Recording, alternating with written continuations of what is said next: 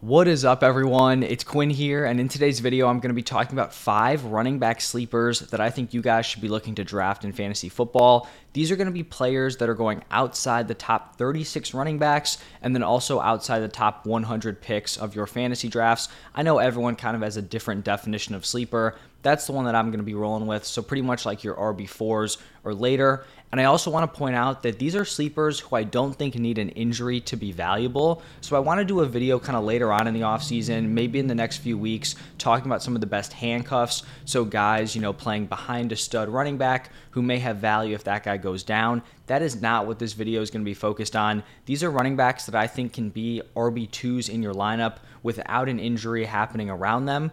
And if you guys do enjoy the video, hit that like button, subscribe to the channel, and then let me know what you guys think about these sleepers. Do you think these guys have some upside at their price? How are we feeling? Let me know down below. I'll make sure to get back to you as soon as I can. But let's jump into the first running back sleeper, and it is going to be Damien Harris. Right now, he's being drafted as the running back 38, and just looking at this Bills running back room, it's completely wide open at this point in the offseason, and I do think it's possible that Damien Harris is just straight up like the best running back on the roster here. We just found out that Nyheim Hines is out for the season, and I think James Cook is someone who's interesting. He is being drafted ahead of Damien Harris, which I think is fair, but he's also a guy who struggled to carve out a significant role last season, and the only guy who was ahead of him was Devin Singletary, who's not like, some world beater running back. I just kind of feel like Devin Singletary's a guy.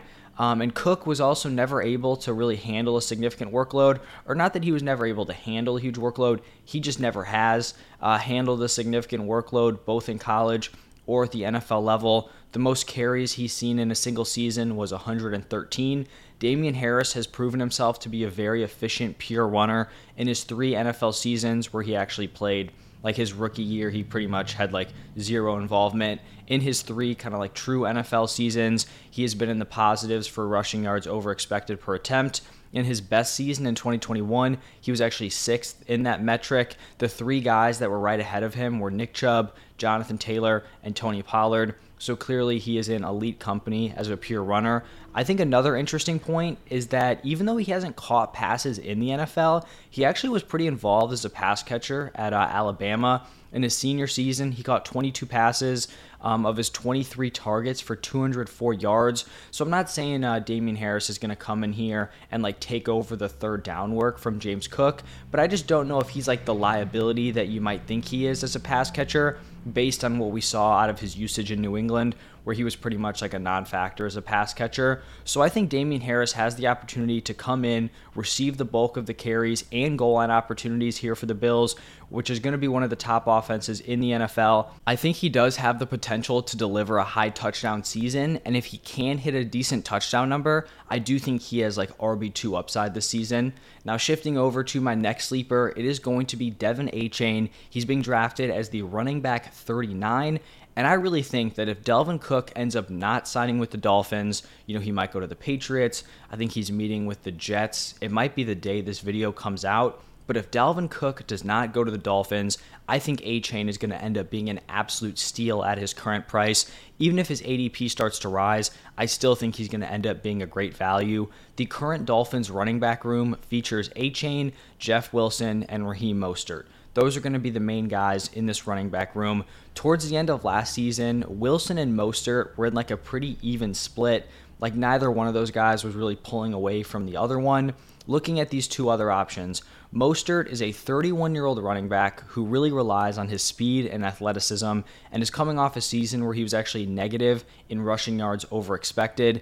Then you have Jeff Wilson, who throughout his career has really never been more than like a committee member, for the 49ers or the Dolphins last season. At 5'9", sub 200, Achane's never going to be a guy who's going to come in, handle a huge 3-down workhorse role. It's just not going to happen. That's just not in the range of outcomes here for De'Von Achane, but I actually think that's kind of like the beauty of this landing spot because Mike McDaniel is able to scheme up opportunities for his playmakers. Achane's a super versatile running back. He's a strong pass catcher and has crazy 4.32 speed. So Achane's an athletic freak. He can catch passes. You can use him creatively. And I think he has the upside of being like a fantasy running back too without a huge workload. You give this guy like 11 to 13 touches a game.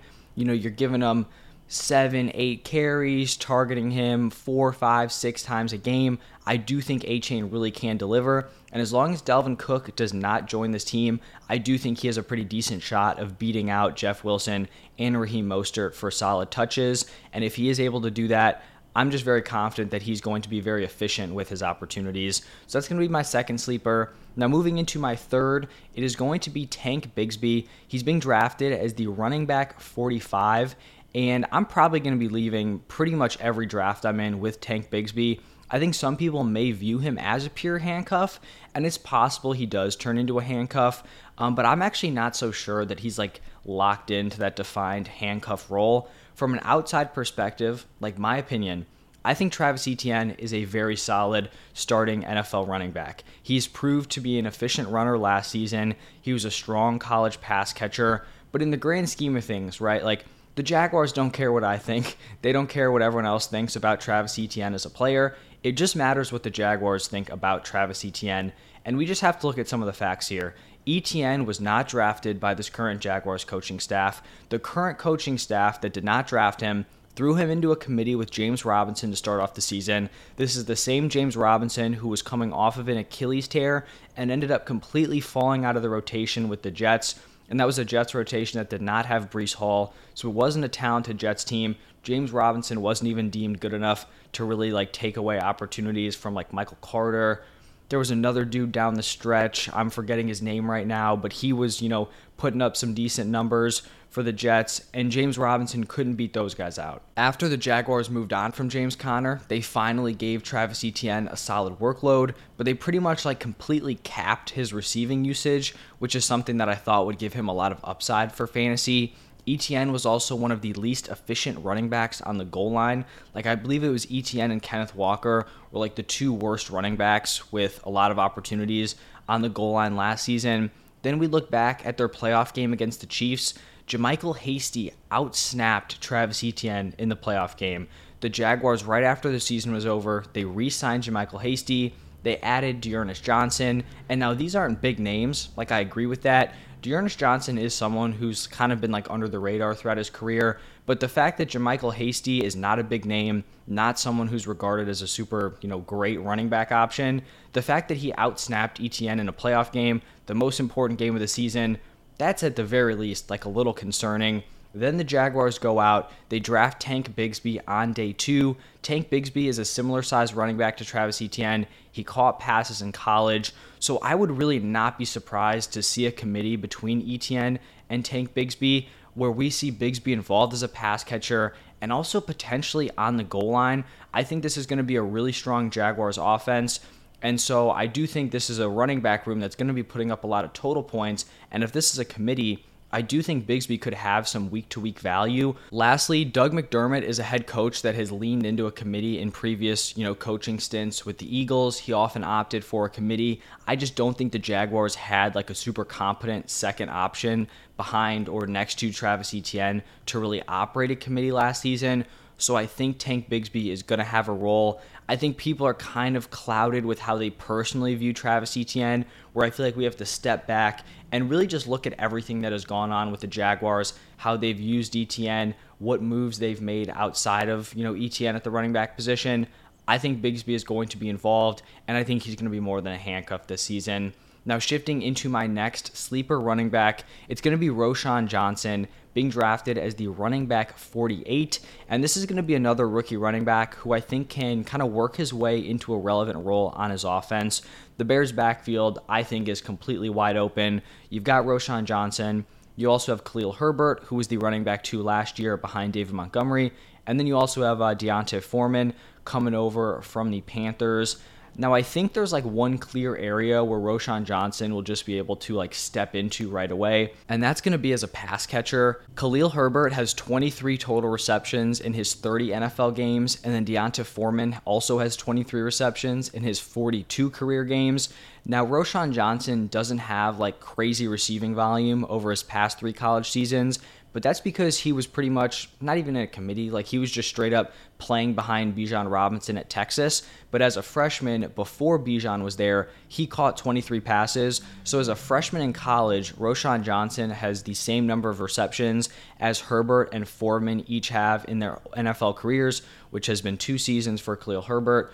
I believe it's been like 5 for Foreman, but he's had injuries, so not totally fair. But 30 games for Herbert, 42 for Foreman. Roschon Johnson equaled their receiving production as a freshman in college. Now, when it comes to rushing volume for Roschon Johnson, I do think that's going to be a little bit of like a tougher path.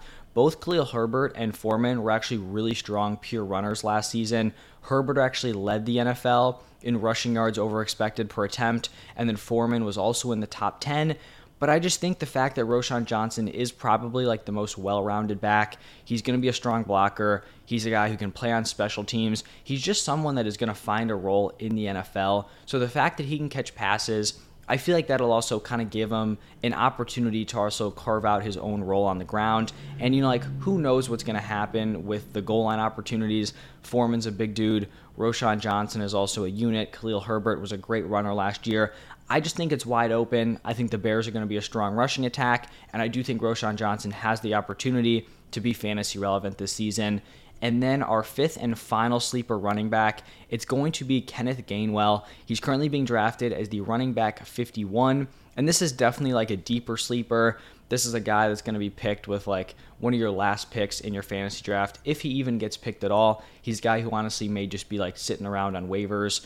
I do think that is totally possible. But I do think he has the opportunity to be decently involved this season for the Eagles. When we look at the Eagles running back room, it's pretty much all over the place. We've got Kenneth Gainwell, Rashad Penny, DeAndre Swift, Boston Scott, and then Trey Sermon. Now, I think if you're just looking at that backfield, you'd probably assume that you have Rashad Penny taking over most of the work on the ground, and then you probably think DeAndre Swift is coming in. He's going to be like the third down back, the receiving option. And it's definitely possible that it does play out that way, but I definitely don't think it's like a guarantee that that's how this is going to play out. Rashad Penny is coming off of a fractured tibia. There's no guarantee he's going to be the same guy. And even if he is the same guy that we saw prior to the injury and prior to all his other injuries, Penny has really, really struggled to stay on the field. He has been in the NFL for 5 seasons. That is 82 potential games he could have played in. Penny has played in 40. He has played in under 50% of his potential games. So Rashad Penny has, I guess, like multiple paths to kind of not paying out here and opening up an opportunity. He could come back healthy and then still end up getting injured. He could come back just not the same guy, and then that role is also just wide open. And then you look at DeAndre Swift. He's clearly a strong pass catcher, but the Lions never trusted him with a significant workload on the ground. Last year, behind Miles Sanders, Kenneth Gainwell is the running back who saw the next most opportunities. He's the guy who has been in the Eagles system, whereas Rashad Penny and DeAndre Swift has not. He's going to be heading into year 3 in the NFL. And Kenneth Gainwell was also very involved in the playoffs. He had 33 carries in 3 total games, also led the Eagles running backs in routes run. So I do think Kenneth Gainwell has the opportunity to be involved in this backfield. He's not going to be the flashy new guy like a Rashad Penny or DeAndre Swift, but I do think he has a path to be involved in this backfield. It is a backfield that's going to be super efficient. They're going to be one of the best running teams in the NFL, and at this point, he's pretty much free in drafts, so pretty much no risk drafting Kenneth Gainwell. So those are going to be my 5 running back sleepers. We've got Damian Harris, Devin Achane, Tank Bigsby, Roschon Johnson, and then Kenneth Gainwell. How are we feeling about these guys? Do we like the value and price? Are they worth kind of throwing a dart on in one of the later rounds of your fantasy drafts? Let me know down below, but that is going to wrap it up for this one, and I will see you guys in the next one.